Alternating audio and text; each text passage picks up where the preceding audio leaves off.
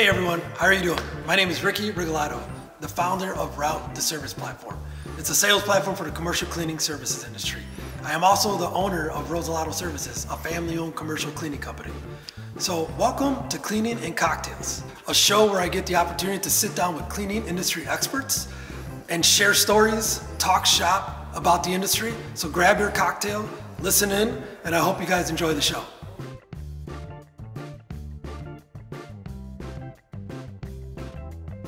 Everybody, welcome to another episode of Cleaning and Cocktails.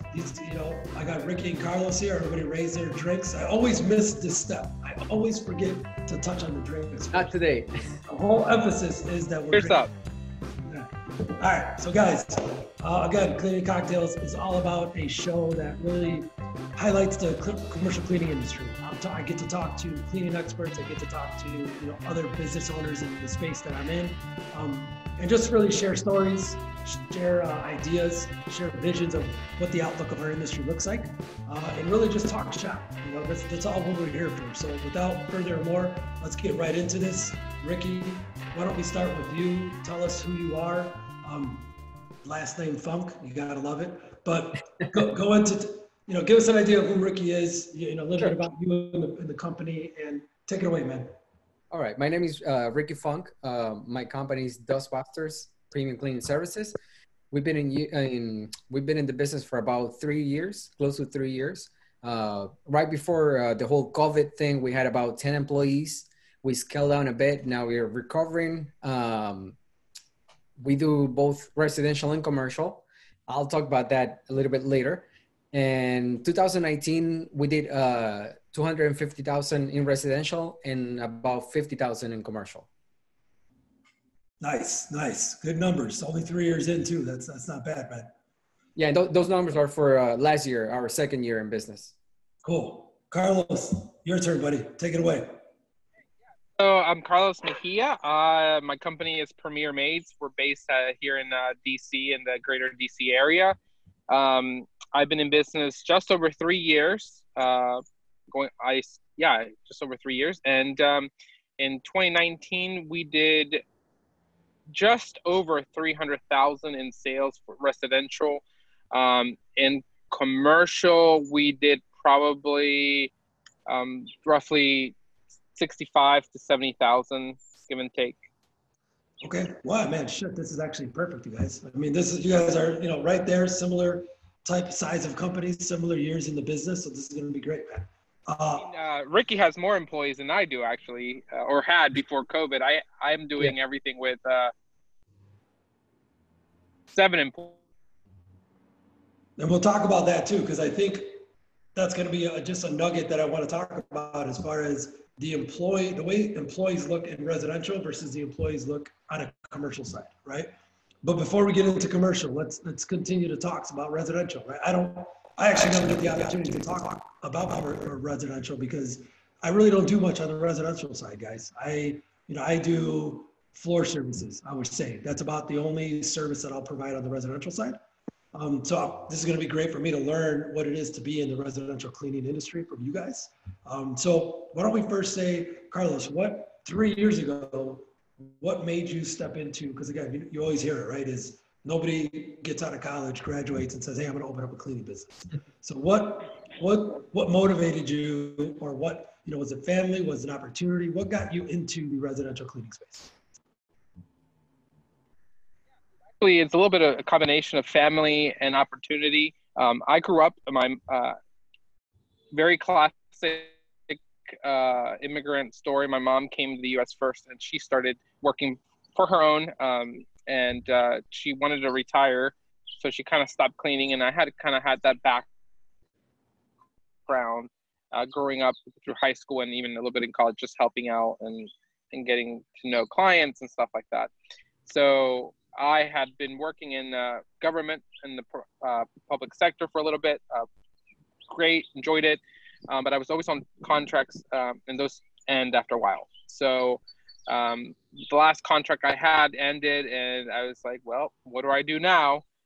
And so I wanted to just venture out, and so I did a few other things, but I came back to residential cleaning, and I was like, you know what, I why don't I do this? I have the background. I can always rely on my mom, who was at that point retired. But, you know, I was like, why not?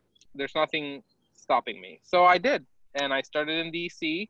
That was my first base. And I say DC, but obviously, like, if anyone's familiar with the DC area, you can get to Virginia and Maryland within minutes. So it's not like you're driving an hour to a different state. But so yeah, that's how I got into it, and I've been doing it 3 years now. Nice. It's interesting. I always wanted to do this, and I think at one point I will. But to do a poll of how many people did clean the house or cleaned during college or even in high school, like as a part-time job, or just, I feel like everybody's done a cleaning job at one point or the other. And yeah, it's actually interesting, everybody that I talked to. Ricky, what about you? What was it, residential that you got into first? Was it commercial or Yes. what? So we got into residential first, and I believe it's a lot of people do it for necessity. You know, they start cleaning just a house or two, and you know, it grows to a business. We actually decided from day one, from day zero, let's do a business. We're not just cleaning houses. We're gonna own a business, and I feel that residential is the easiest way to get into the industry without knowledge. I feel like if I knew from day zero what entails commercial and what entails residential, I would have gone commercial from day zero.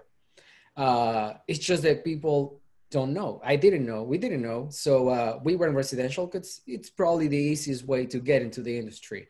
Long story short, it was Christmas 2017, I believe.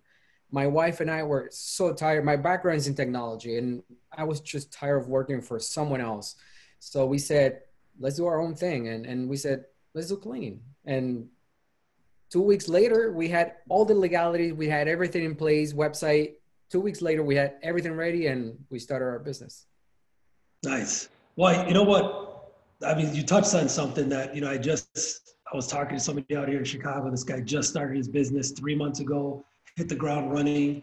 And he actually touched on something that said, Rick, you know, I have no business starting a cleaning company. He's like, I own an events company for many years, you know, and he was like, but I'll tell you what, there is little to no barrier to entry to this, just cleaning in general, right? Whether it's commercial or residential.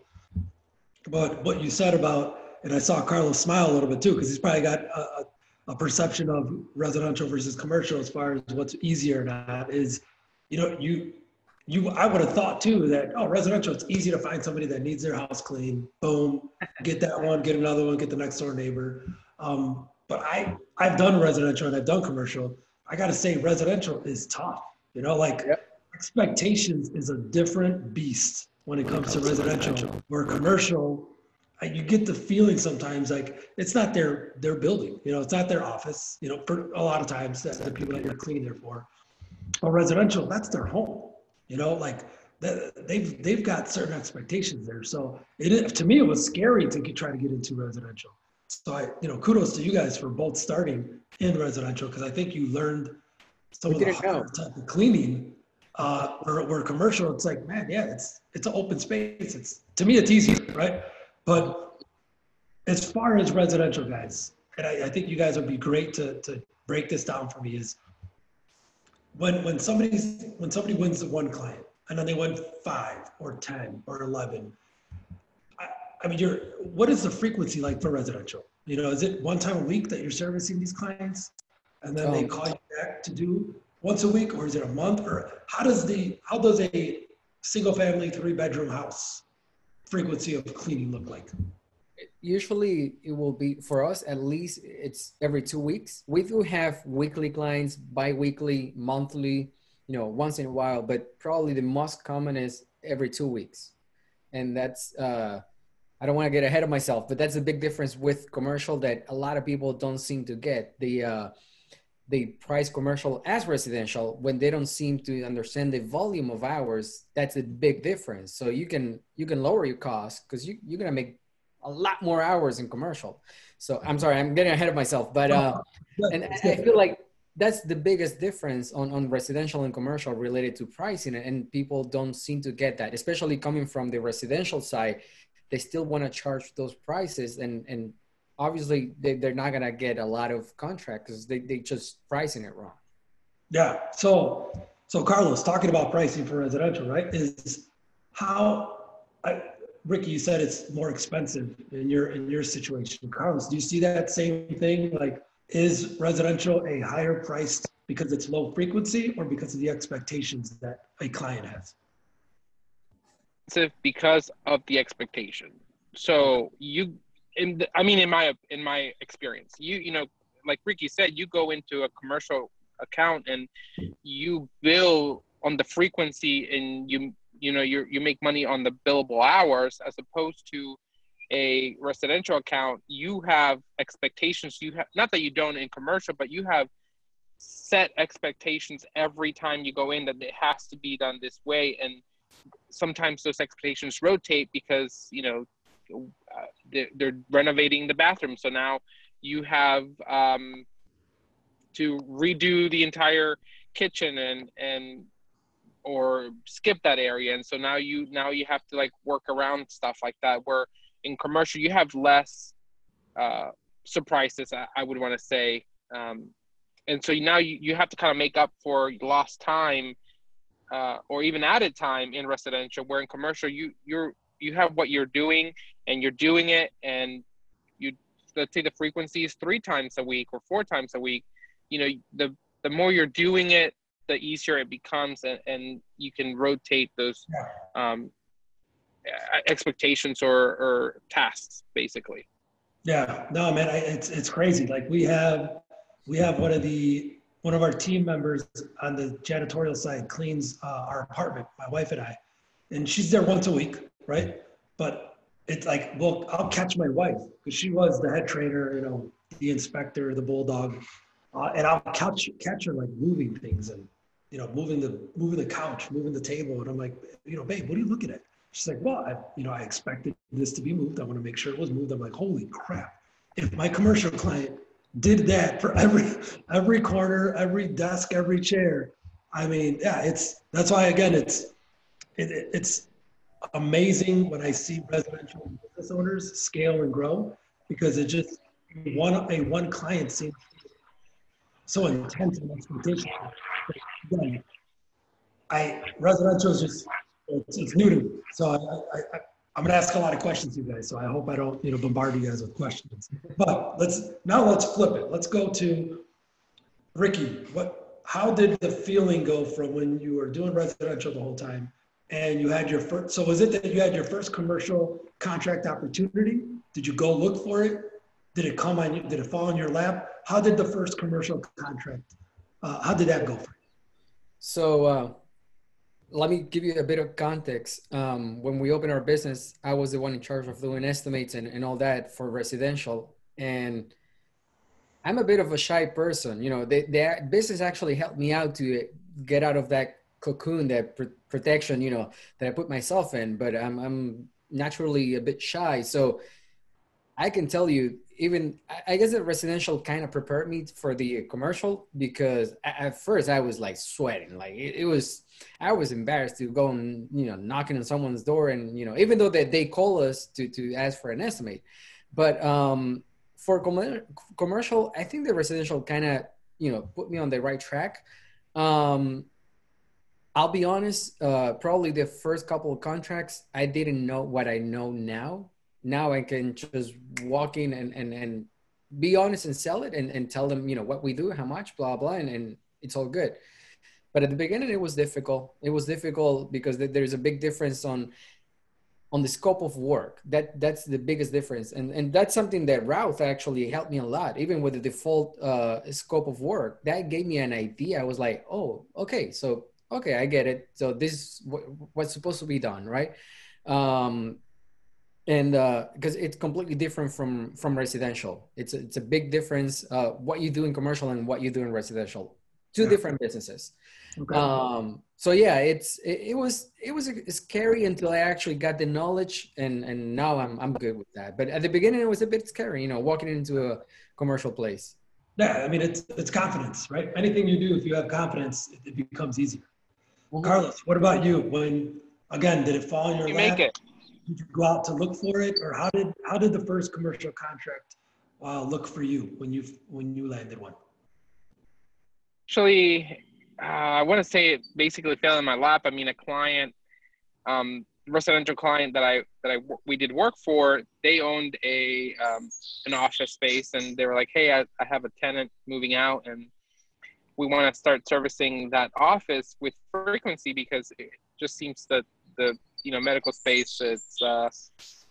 They weren't a doctor or anything, but they did medical work. I think they were just imaging or something, but they still had a lot of foot traffic, and it was just always a mess. So they were like, "Hey, I'll just bill it to them and include it in the lease agreement that it has to get serviced 3 times a week with janitorial service. And so can you come out, deep clean it, and then give me a quote for ongoing service?" And I said, "Oh, absolutely." And so that's how it came about. I mean, I'd say it was pretty fortunate. It fell in my lap, but So actually, that's a great point. So I was going to say I would assume these residential clients, they could be CEOs, they could be office managers, they could be directors of facilities. You don't know really who they are. So if you're putting your best foot forward and you're doing a good job with the residential, I can only imagine what they would say. Oh man, Carlos is great. Look what just happened. They ordered or service for their office when they know you're residential. So does that service that it ends up turning out that these people are in a commercial office, they do business, or they are the business, come from the good job that you did for the residential owners? you cut out a little bit, but so Either one of you guys can take it. Okay, no, so I said, let me know, you guys too. Yeah, let me know if I cut out. Okay, I think Ricky, you were asking about if we actually got clients from the residential side to the commercial, correct? Because they could be owners of or managers. Okay. Correct. So on my case, it might be a little bit different than most people, just because we live right next to the biggest retired community in the United States. About 150,000 people that live in the city right next door. So, they don't really have a business per se. They're retired. Mm-hmm. But it happened occasionally, not a lot. Occasionally, we did get some leads from the residential to the commercial side. Okay. Carlos, what about you? I mean, I know you said your first contract ended up being that way, but what about other opportunities? Did they come out just because you're cleaning the space of a business owner or executive that can call the shots for commercial contracts? Opportunities I've gotten haven't necessarily been from they've been from clients that are on the residential side, but they're not the decision makers, but they're like, "Hey, like I was talking to my manager and we were just complaining about the cleaning service. Do you do commercial? Can you come out and take a look? And I'll set you up with an appointment." So they've provided leads, like very warm leads for me. So it doesn't happen. I think that's only happened 4 or 5 times, and I have those accounts. So.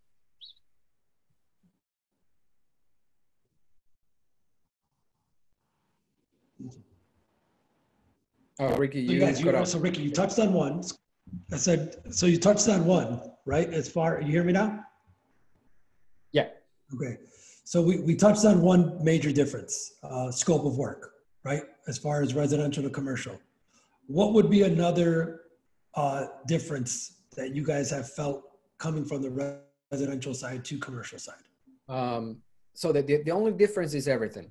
That's short answer.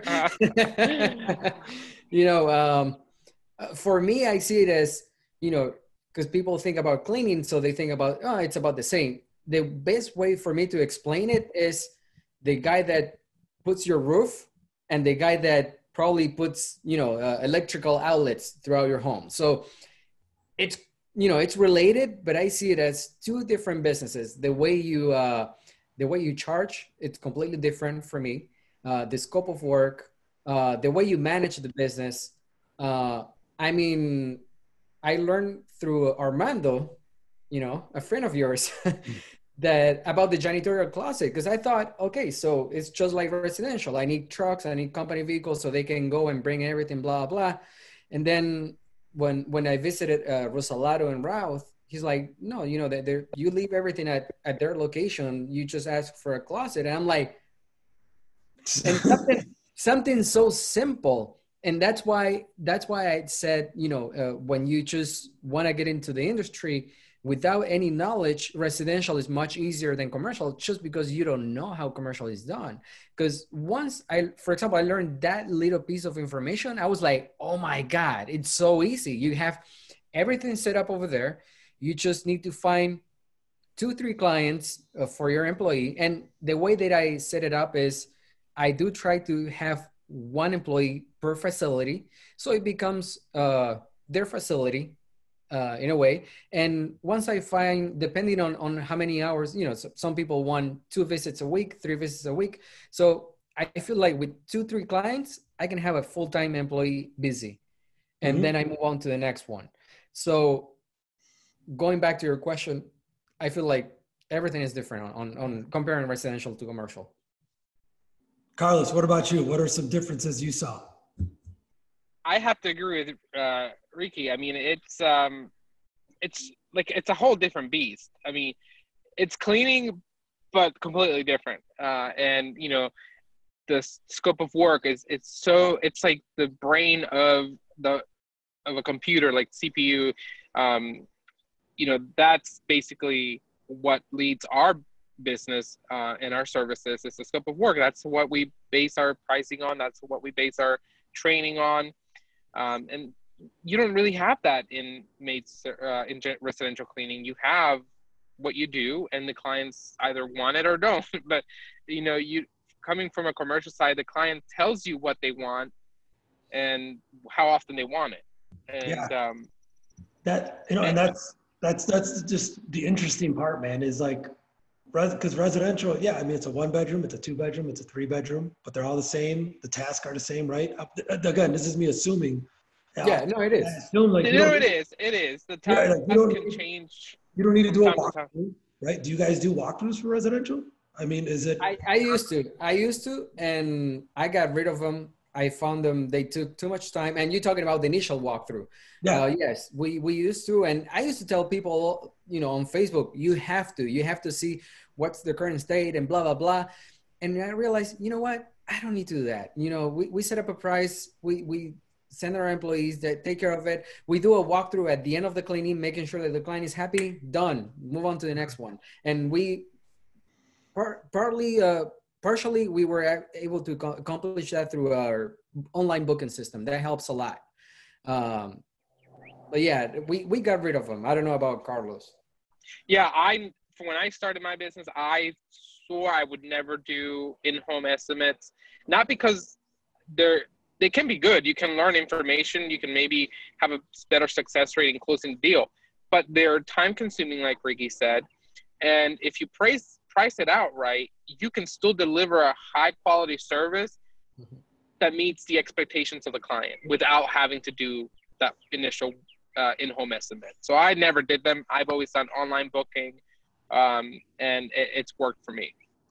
And you know what? When you guys talk about booking, that strikes another chord for me. It was amazing for me to see that on the residential side, you guys could literally on your website set up a calendar and be booked for services. You know, where for commercial you can't do that. That's not possible. Like you could to an extent, I guess, but the calendar changes every day for us, right? And we do accounts to do it 5 days a week, 3 days a week, 4 days a week.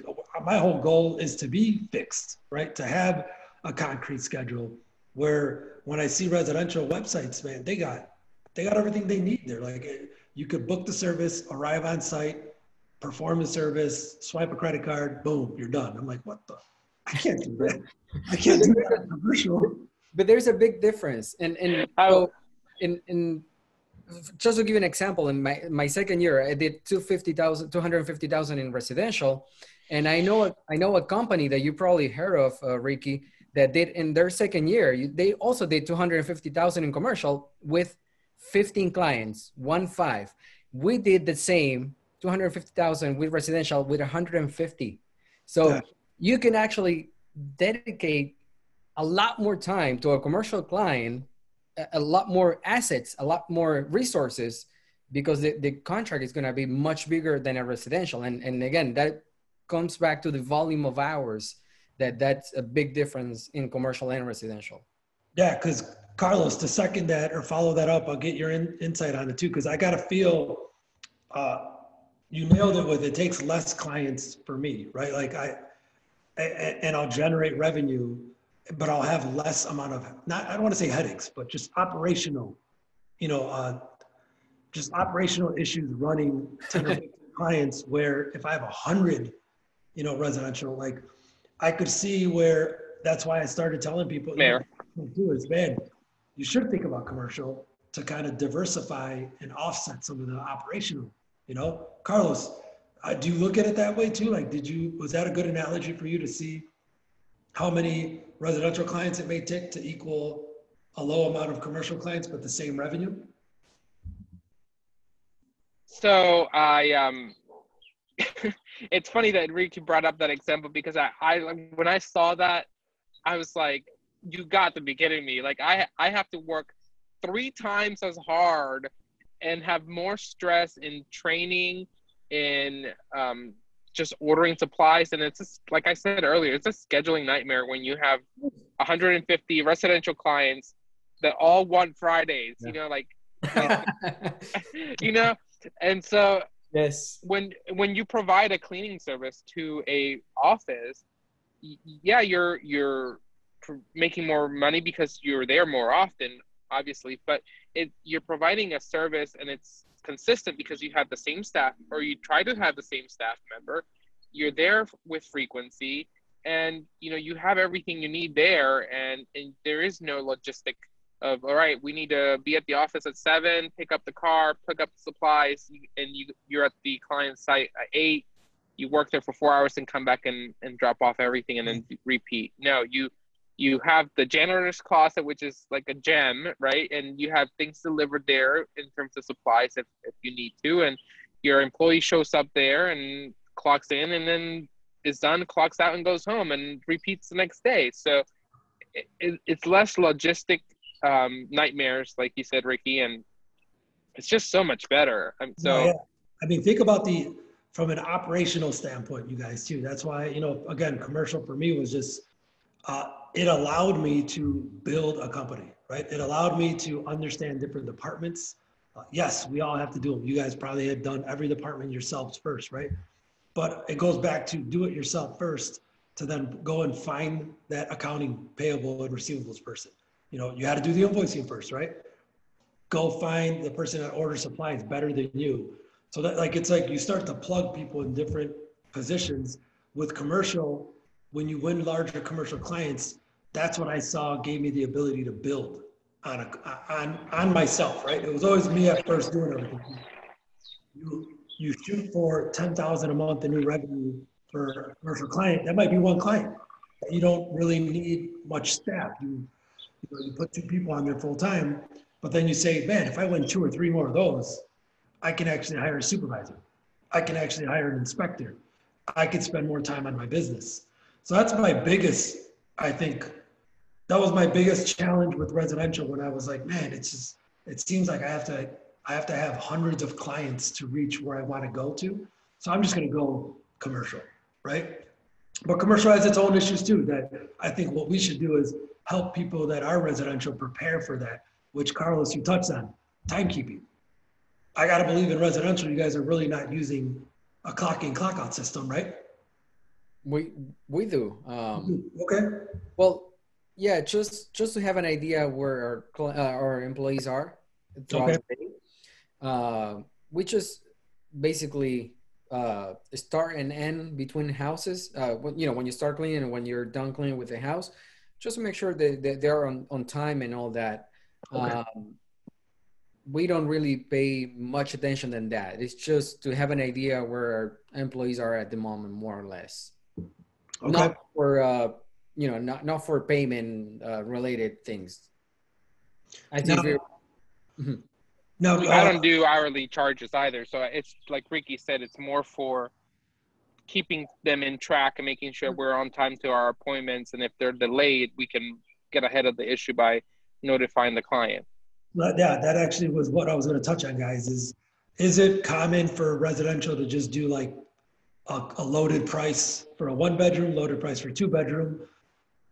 Where in commercial, you probably price hourly or per square feet to get to the end price, right? You guys you're not charging per hour. Right. No, we have a flat rate, and we even have it on our website. You know, you can pick and choose what you want, and it will give you a flat rate. We do only charge hourly, but only if it's something special, you know, on the residential side that we have, you know, and I'm honest with the client. I tell them, you know what, we have no idea how long it's going to take because it's a special scenario. So let's just do it hourly. Contrary to commercial, as you know, we just do it hourly on commercial. And I might do it a bit different than other commercial companies. We do it hourly, and we do a contract estimating the hours, but we don't go by the contract. So what we do at the end of the month, I'll charge you for whatever time we spent at your facility, no more, no less. Mm-hmm. And I feel like that has helped me to gain contracts because people don't feel like, I wonder if he's charging me too much. I wonder if he's, you know, they don't feel as if you were given an estimate on a flat rate for commercial. Yeah. We tell them, you know, whatever time we spend at your facility, that's what you get in charge for. Okay. Now, Carlos, what about, because like as you guys have done and you're starting to do more commercial, you know, you don't charge, you get to a price maybe by an hourly or a production rate, and then you get, you know, per square feet and things like that. But the client really never knows the hourly rate how you came up to a price, right? They just know it's $3,000 a month for 5 days a week. Did you guys, you know, Ricky, I think you touched on it, but Carlos, did you find it a little difficult to transition to the commercial model to understand, you know, how did you bid? How did you estimate? How did your proposals come about? Because in residential, I think residential, you don't really do a proposal, right? No. I just, because they can cancel anytime they want. When they book online, they, you know, they see the price up front. You know, if they're happy with it, they're happy with it. And if they're not, they're not. You know, they won't be my client. So I know some other companies do like agreements or contracts, but I choose not to. I'm just straightforward and upfront. So. Well, I want a client that doesn't want to work with you, right? I mean, that's something that I've always seen when it's crazy when I'll have a client that says, "Oh, I'm locked in for this contract for another year," and you could see like they're upset. They don't like that they're locked in. I'm like, man, if I were that company, why would I lock you in? And then you're not working well with each other. There's no respect there. It's like, yeah, if you don't want to work with me, you have 30 days to cancel. You know, we'll go our separate ways because you want to work with the people that want to work with you. Yeah. Gyms do it, so why can't we? Like when you sign up for a gym membership, you have to give notice within 30 days of. So that's all I need. Yeah, I don't need to lock you in for a year. There's he said, she said, you're never going to be happy, and it's like, man, it's a lot of effort. A lot of effort goes into customer service. So like, but going back to your point, your question, I mean, when I first started bidding, I will admit my first bid was a disaster because I didn't know what I was doing. But somehow I still managed to make money on that account, and I still have that account, so I'm very grateful. But since then, though, I have, you know, obviously calculated my cost, and then I've added my profit, and then and then that's how I base my pricing. I do, I'm a little different than Ricky. I don't do it hourly. I give them but it kind of works out the same. I estimate how long it will take based on my production rates and my costs, and then I give them a flat fee that they pay a month. And, you know, I obviously train my employees and talk to them and about what our target hours are each night that we're there. So we're not, that way I'm not spending more money than I need to on the employee, and I don't feel like I'm being cheated out of the contract because I'm not charging enough. So I calculate it based on my costs and what my profit and what I think will be there for. Yeah, because I mean, I forgot who said it. I don't know, Ricky, I don't know if you said it or Carlos, but when you guys said that you have your pricing on the website, again, common thing that I see on a lot of residential websites, 1 bedroom, 150, 2 bedroom, 225, and so on. Like that's a big difference. For commercial, you'll never see pricing on, you have to inquire, you have to do a walkthrough, you have to understand that, if you guys have ever run into this is some advice from me for everybody is, in the beginning, I thought 3,000 square feet was 3,000 square feet. Like it's going to be the same price, whether you're an office, a restaurant, or healthcare. No. It is a 3,000 square foot bar restaurant that has 100 people walking in every hour versus a 3,000 square foot office that has 10 employees, no foot traffic, completely different cleanings. So it's like just other elements that I could see why it could be intimidating probably to walk into and try to price out something that you have to assume your production rate.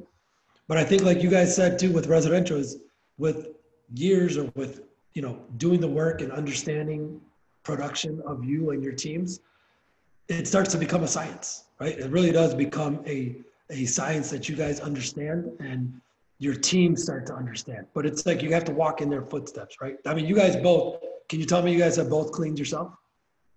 Yes, definitely. At the beginning, it was my wife and I would go with my wife and do the cleaning with her. I wanted to expand on the pricing and the way we charge a bit, because I still feel like we do it just a little bit different. Because we don't do production rate, we basically do hourly. Now, obviously, as you mentioned, it's different to clean an office, to a health facility, to a restaurant. So there are different rates that we have. But we do have a base rate for a normal office, and we basically did our numbers, and this is how much we charge, and we charge by the time that we spend at the facility. We don't do like you mentioned, it's gonna be $3,000 a month. We tell them we estimate it's gonna be this much. At the end of the day, we're only gonna charge you for the time that we spend at the facility. So I don't know if it might be a little bit different than. Yeah, that's different. That's definitely different. But it's way different, yeah. It's very transparent, I guess. You could say if you find the right clientele, they're going to respect you and actually appreciate and trust you with that. It feels safer because I'm not overcharging, I'm not undercharging. I know I'm making a profit because I did my numbers. So per hour, I'm making X amount of profit. So at the end of the day, we can do the scope of work, great. We can do as much as you want. You're paying per hour. So we're going to be there cleaning. We're not going to be there doing anything else. So if today we spend 6 hours, we're going to charge you for 6 hours. If tomorrow we spend 4 hours, we're going to charge you for 4 hours at the end of the month, right? So they feel a bit safe that, okay, he told me 3,000 a month. I don't know if that's going to be too much or not. So in that way, I know we're making money and I know the client feels safe on I'm only paying for what I'm using in a way. That would be, I think that would be a great side topic to go on too, Ricky, because that's definitely unique. I've heard of that type of pricing, but I guess my fear would be how to message that to the status quo of everybody just assumes a monthly contract service price, right? Everybody assumes it is 3,000 a month. It's, they can forecast, they can budget for that, multiply it by 12. I can give you an estimate, and you talked about disruption in the industry, I'm trying to make it work. I don't know. I feel it's a good way to look at it. If you find the right clients, again, I mean, I think they would understand. I mean, in post-construction, that's how we do it, right? We do phase cleaning. It's never the same. It's literally the hours that we work are the hours we bill you for. That's what we do. And so far it's worked out for us. Okay. Carlos, you got anything to add to that? No, I was going to say I might have to ask for more info from Ricky because if it works, it works. But, it works. Yeah, I've always done it the same way you've done it, Rosalato. I just kind of given a flat fee because I work with a lot of organizations that, budget and forecast, and, in bad economic years, they've come to me and say, hey, like, we've lost membership numbers, and so we need a reduction in costs or expenses. Can we work out a deal? So I guess having that fixed number helps, but maybe there's different opportunities to do it hourly, like Ricky does in Florida. Oh yeah, Maybe I need to. that's an interesting concept. I like that. But definitely another topic on that for sure. I was going to expand, on the main topic, residential to commercial. It's a easy way for us residential companies to transition to commercial, because when you walked into a commercial place and it's a huge, big place, you're like, oh, holy crap. How long is it going to take me? How much, what's the right number? I don't want to underbid, overbid. So it's a safe way, I would say, to transition from residential to commercial, because again, we're only charging for what we doing, no more, no less. No, and I, you know what I would say, Dominic, from my team, I think you met him, Ricky, right? Yes. Yeah, I did. That is a good way to look at how to match expectations, because on commercial, you don't know what you're walking into. You don't know that you're walking into an office that had 13 cleaning companies in the last 13 years. Every year they go out for bid and they change the company. Because they're just probably getting fixed prices. They don't get what they want for the price. Where if you came in and said, hey, your expectations are X, I'm going to match it with X, and let's just try it for 30 days. And so I think, yeah, again, that would be interesting, man. I was going to say the next question I have for you guys, which that could be one of them, or one answer to it, is what are some tips that you guys would give to a residential cleaning business that, because we see it all the time, right, guys, on all the Facebook groups, is getting my first commercial contract. I'm about to go to my first walkthrough. Just won my first commercial contract. There's excitement there when you are getting into the commercial space, because the ability to work with corporate, the ability to work with government, the ability to work with multi-location clients, you're talking about life-changing revenue, life-changing opportunities where, I just won a six location account that is like 17,000 a month in business. It's going to be a great account for us. Yep. Change somebody's life that was literally at 100,000 a year in business. This account alone doubles that, right? So it's like, and those are very easy to win with approach, with a open mindset, with the right tools, advice, tactics. So, I mean, I can go on and on, but you guys touch on a couple tidbits that have helped you successfully win contracts, and why. Why should somebody go from residential to commercial, or at least have a diversification of both in their portfolio? Oh, Go ahead. Ricky, do you want to take it, or I'll take it? Go ahead. Okay. For me, I would say diversification never hurts. If you're established in residential, and I'm not saying I'm established. I've only been in the game 3 years, but I do have a few accounts in commercial space. But it never hurts. I mean, a lot of us have experienced down time in residential. I would say we've experienced downtime through the whole pandemic and COVID. I mean, I was closed for 3 months, from early March all the way to the second week in June. Wow. But I was able to keep some employees employed. I was still paying my bills, and I still was able to pay myself because I did have those commercial accounts that were being serviced every day or every week. So I guess it never hurts to diversify. I mean, that's business 101 right there, right? Diversify your assets.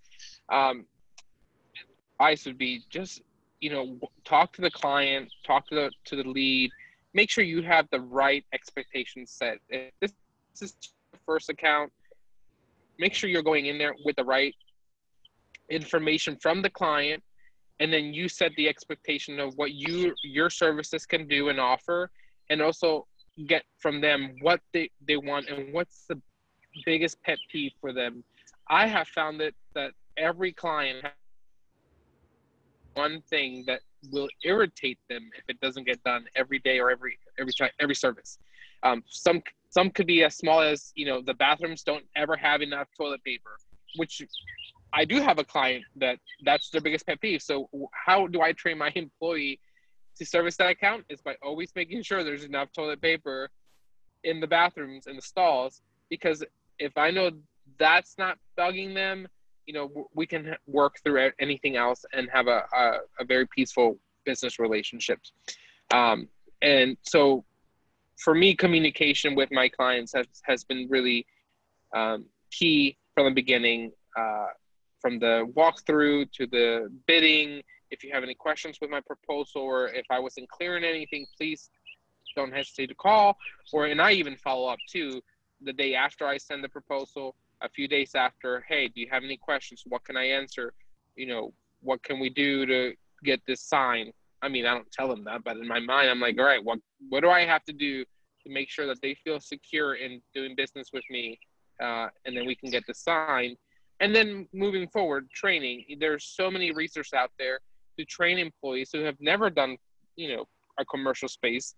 And, you know, make sure that you are trained yourself in case of an emergency, or in case you have to be the one doing it the first few weeks. But I always like to be with my employees the first few days of a contract. Obviously, I'm not big enough to have a supervisor, but if I did, I would have a supervisor. But till then, it's me, and I'm there. If it's every night account, I'm there 2 weeks every night, making sure that we're doing everything on the scope of work and we're meeting those expectations. And I'm constantly doing reviews with the client. Hey, quarterly, you know, what can we be improving on? What are you liking? So yeah, those would be my tips. Okay. Ricky, what about you? You know, it's funny because when Carlos, you were saying about, you know, being there, it's impossible on the residential side. You know, you have 150, 200 clients. There's no way that you're going to be there at all times, or even once a month, because it's so many clients, you know, which is opposite on the commercial side. On the commercial, you can spend the time to actually visit clients and be there for them. So I want to talk about I know you talked about diversify. I would recommend pick one. You either go residential or go commercial. Now it's funny because our tagline on our business is residential and commercial cleaning.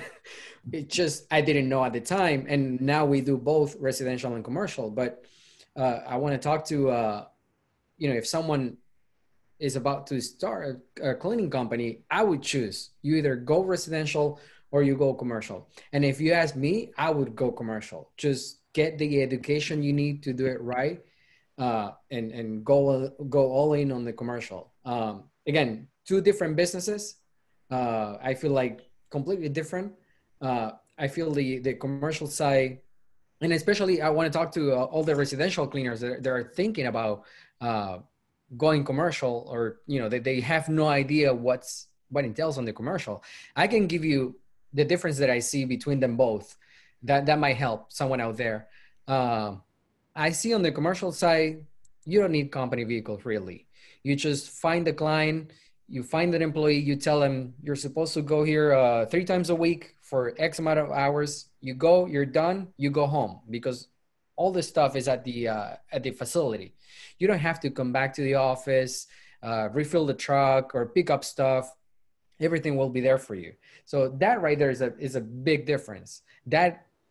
I mean, just getting rid of company vehicles, and partially at the beginning, you can get rid of an office. That on the residential side, I feel there is more need for an office for people to come and pick up stuff.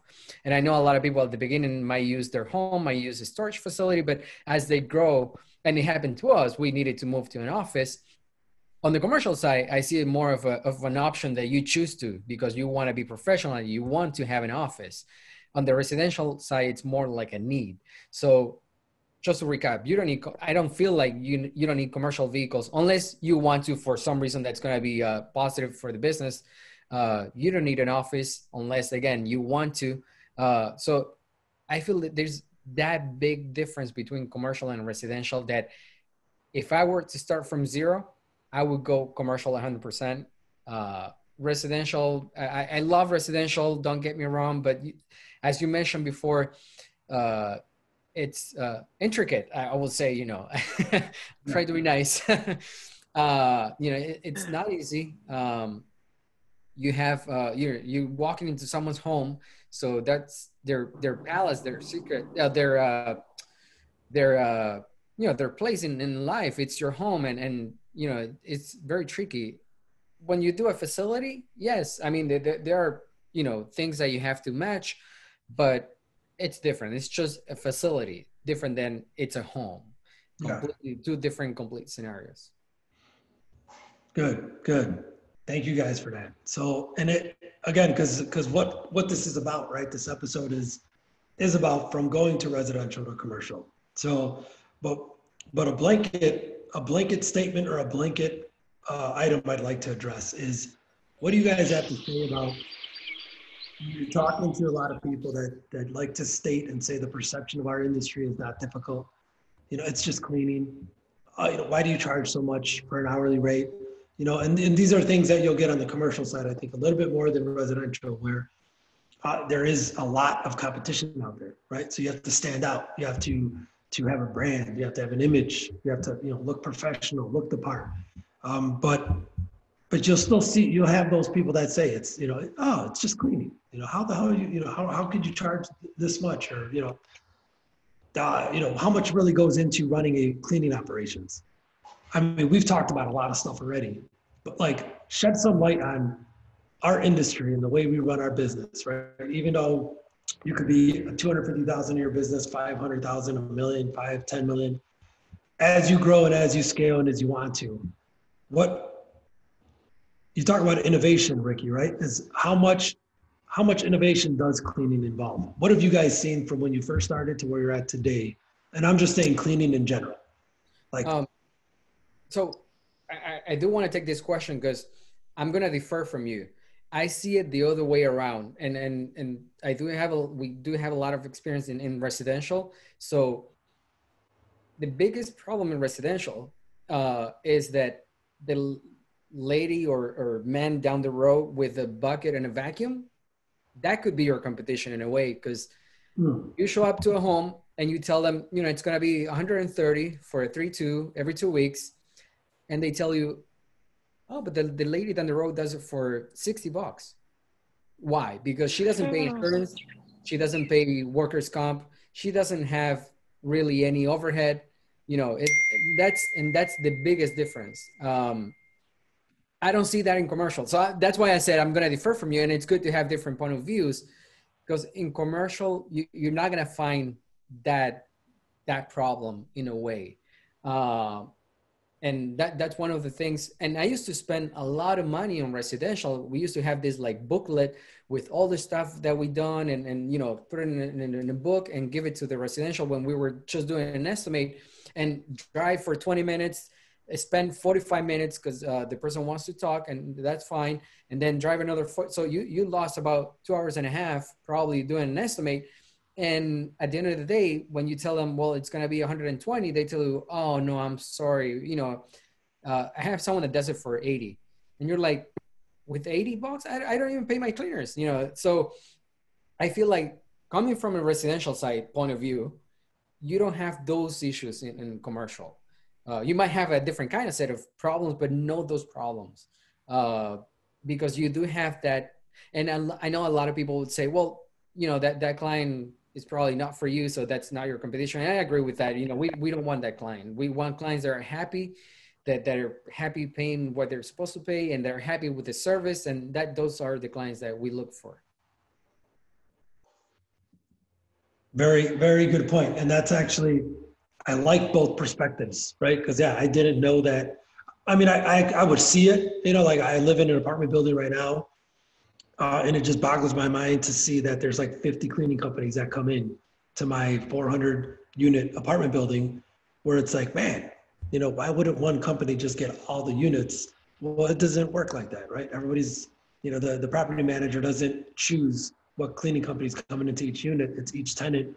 But yeah, you're right. I mean, I would see sometimes, just a very unprofessional looking person that's coming to clean somebody's space. And then you see the professional that comes in and it's like, man, I wonder who, I would assume the person who looks professional gets more business, but you might not know that, right? The person that doesn't look may have a better price point and just get more business because a lot of times it's based on price.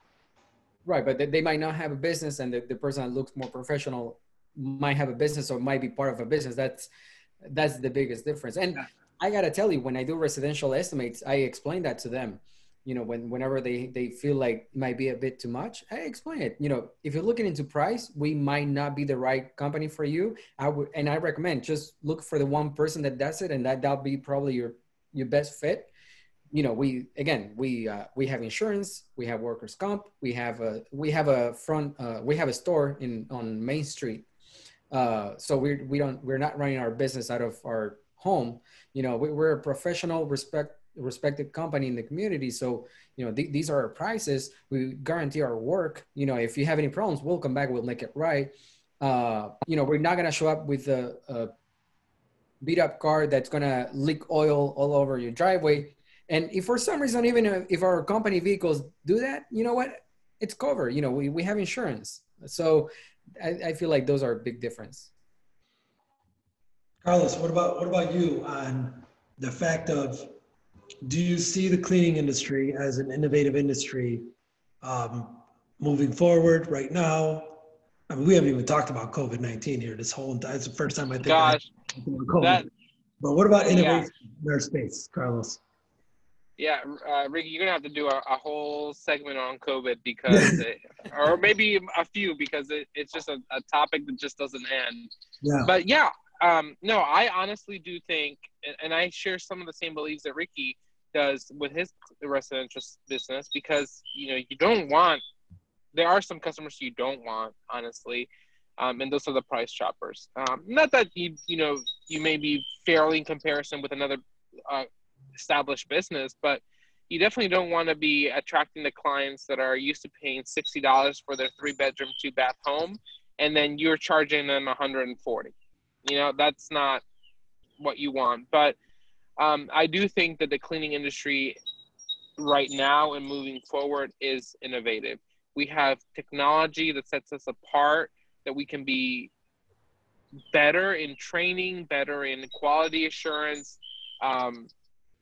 and that to me sets us apart from Joe Schmo down the street trying to, nothing wrong with Joe Schmo doing it on his own, but when you're trying to do a business and you're trying to produce quality consistent, you need those innovative tools to train your employees, to train the rest of your staff, and train yourself. And then that's how you are able to provide the quality and consistent service to your clients.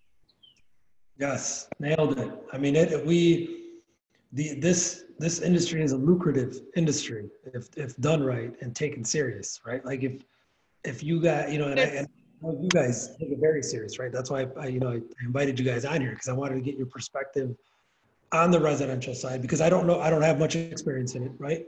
But you're talking to the audience of your fellow residential cleaners to let them know that commercial is a good option, right? It is beneficial to diversify.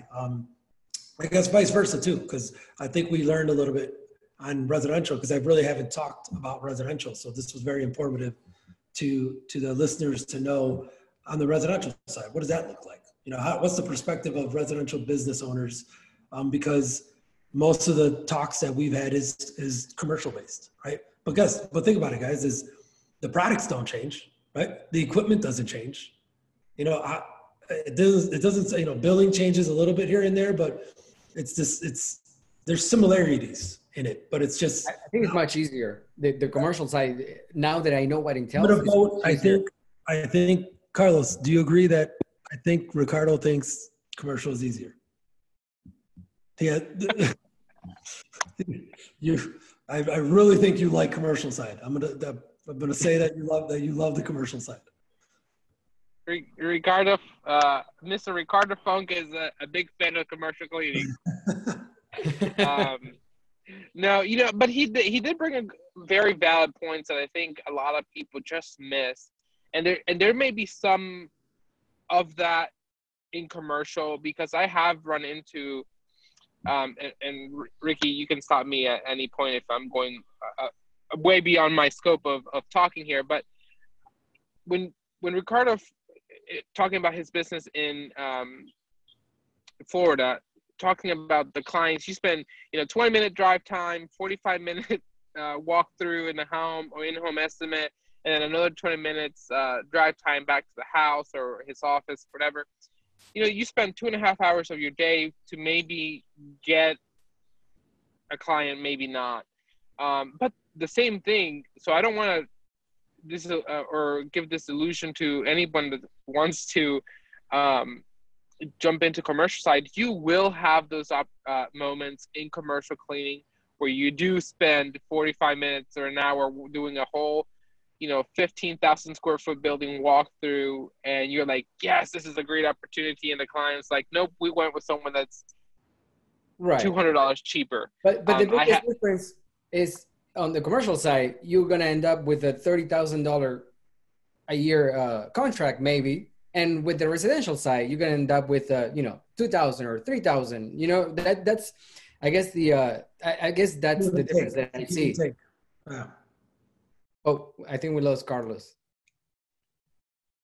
Carlos is gone. Oh, man. I feel just to expand on that, I feel like that's a big difference. And going back to the, this company that I know in Chicago, they made $250,000 with 15 clients, or their second year. And my second year, I did the same money with 150 clients, 10 times. So I feel like that's the biggest difference. I'm willing to waste 3 hours of my day trying to get a $30,000 contract. I'm trying not to waste 3 hours of my day trying to get a $2,000 a year contract with the residential. Does that make sense, Ricky? That makes sense. Oh, you just don't want to always be thinking that you're gonna get, like I'm talking from my experience. When I walked into, like, let's say my third, I think, walkthrough, I was like, this is a 7,000 square foot building. I'm going to nail it. I think I have enough experience now. And then, like, I submit the bid. They're like, great, your numbers look great. And then I get the email saying, hey, we went with someone that was $200 cheaper. And I'm like, seriously, by $200? I agree with you. You always have those like teaching moments. Like, you may have what it takes, and you may have the knowledge, but you will run into the same situation in the commercial side of sometimes price shoppers. And then, you know what? You may be lucky enough that they weren't impressed by the $200 difference, and you can just come back to they'll come back to you. That's what I mean. Yeah. So there's always opportunity. Yeah, and there, a little marketing tip that I'll give out with clients that don't take you as a client right away. Always try to get in touch. After a few months, and there are ways for you to sell but not be really selling, not look like you're selling. You can always 3 months after, or whatever the contract is done, or when it comes close to being done, you can send them an email saying, hey, I forgot to attach my insurance information. Here it is. Even though that it's been 3 months. So you're not saying, hey, here I am, remember me. You're just sharing some information with them. That's a little marketing tip that I think it works. It worked out for us. I mean, it's, you got to think with commercial guys, right? You are nurturing the client. Expect, I think, I saw a percentage of like 3% of the prospects that you reach out to on the commercial side are going to be business. Nobody's ever in the moment to buy your services. So you've got to reach out, connect, nurture the client, continue to add value, know who the persona is of the client that you're going after, because then you can replicate that process over and over again. So again, on residential side, I don't know much on that part as far as how do you identify who your target customer is, but on commercial, if you do a good job at identifying that customer, you can replicate that customer because there's only so many verticals. You know, for the commercial side, it's healthcare, it's restaurants, hospitality, it's general office, co-sharing, you know, top 10 or 12 verticals that if you have one, you can reference. You know, if you have two or three, you can reference. And people feel comfortable working with somebody who's worked with a similar type of client, and they'll give you the business based on a referral, based on reference. I think we lost Carlos again, this guy. Guys, I'm still here. Can you hear me? Yes, you. No, it's there's a black screen. I think he lost the camera. This is the most important. This is where we end and cheers, everybody. Try to get back on there. Cheers loudly. I don't know. It says my video is there. I don't know. We lost you again.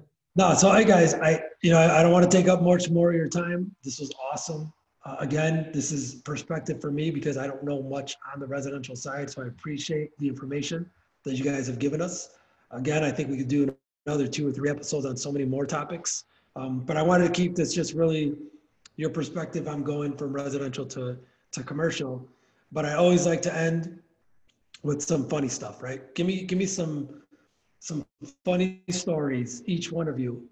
More so if you guys in the field. Give me a funny story of, you know, Ricky in the field, cleaning, or at a walkthrough, seeing a client. Like, you know, we like to end with laughter, right? So give me something that's funny. So I have a funny story that happened a few days ago. So even though I've been in business for 3 years, you know, you can still make mistakes, and it's not me on the field. It's actually with management. So it's kind of funny. I feel kind of embarrassed, but so there was this employee that she wasn't feeling very good, and you know, with the risk of COVID, you know, we asked her to stay home because we don't want, again, we go into homes, so we don't want to spread the virus and all that. We weren't sure if she actually had the virus or anything like that, but we don't want to take any risks. You know, if you have temperature, you don't feel good, stay home.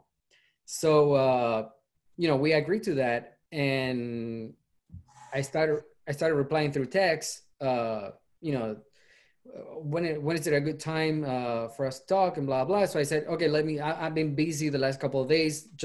I'll talk to you tomorrow. The next day I'm like, I'm sorry, you know, it's late. I'm sorry for the text. I'll get to you tomorrow, blah, blah. So all of a sudden I get a text that says, you know, since you haven't gotten back to me, you know, I had to find a new job. And when I looked down at the text, all that time that I was texting back to her, so it was actually, I was texting back to someone else. Someone else that was asking me for help with their business and blah, blah.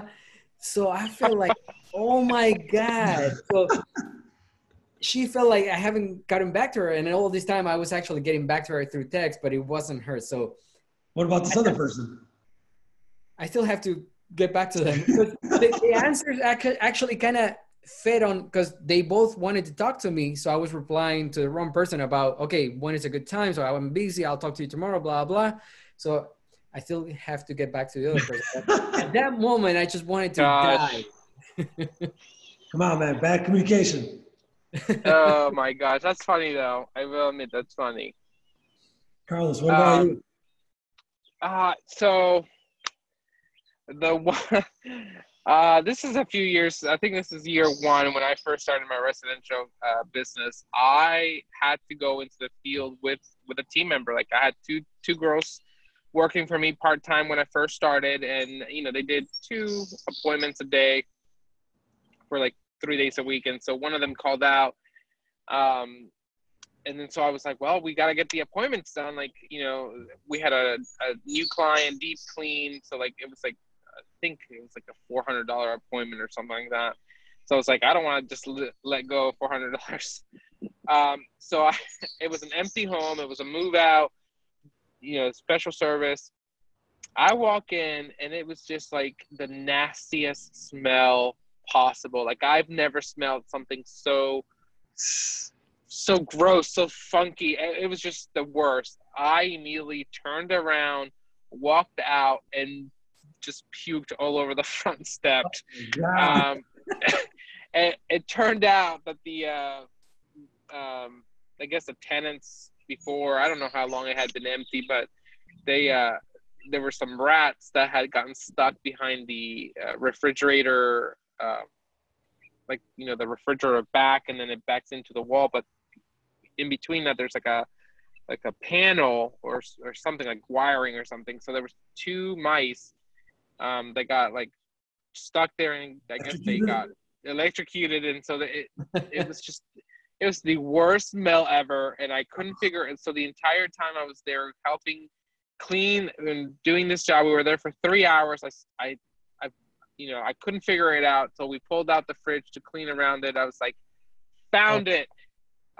So You so puked. I puked. Yeah, I puked. That was the worst. Yeah, I still remember it very vividly, obviously, but yeah. I remember reading on Facebook, someone cleaned their own house. So that's, you know. Come on. Yes. Oh I remember my reading God. on Facebook group, someone actually walked in, because I thought that's where you were going, Carlos. Someone did a move out cleaning that's usually empty. And they said they cleaned their own house. They had their own address. So. Oh my God. You know what? I'm laughing with you, or that person, but it has happened to my. It has happened to my staff members before. No. An occupied home. You know, both of my clients have, I guess, had identical doors, and the girls, you know, they were like separated by a neighbor. So, you know, same neighborhood, but they were separated by a neighbor. They went to the wrong home. They cleaned the entire floor, They clocked in though, right? They clocked in. Well, you know, at that point we didn't have the system, so, you know, I didn't know they were at the wrong home. But I get a call from the client saying, "Hey, like, the team was supposed to be here 30 minutes ago. They're not here. Like, they're done." And I'm like, what are you talking about? Like, I talked to, you know, so and so, and they said they had just arrived, and they're like, "Nope." Oh my And God. it turns out they were a door down from them, and yeah, I felt so embarrassed after that. That's funny. So you got 2 funny stories. That was actually funny. All right, guys. Well, thank you guys for being a part of this. I appreciate the time you guys have had. Ricky, there you go. Fill it up, buddy. Fill it up. Carlos, we're going to do a blackout cheers with you since we can't see you. Yeah, sorry about that. I don't know what happened, but I'm sipping my last Miller Lite here. I had 2 while we were on this Zoom call. Right. I'm going to cheers to you guys. Thank you so much. After we take this sip, I want you guys to let everybody know how to find you guys on LinkedIn or Facebook. Sounds good. Find me on LinkedIn or Facebook, just searching Carlos Mejia. I'm happy to talk to anyone and share my 3 years of wisdom, I guess. Thank you. Ricky, what about you? Ricky Funk. So look me up on Ricky Funks out there, so I think we're going to be Facebook or YouTube or LinkedIn. Look me up. I usually do some videos trying to share, you know, whatever it's inside my head, hopefully helping out other people. Awesome. Well, thank you guys so much again for being a part of this. I'll be talking to you guys soon and seeing you guys soon. Appreciate it. All right. Thanks, man. All right. Bye, guys.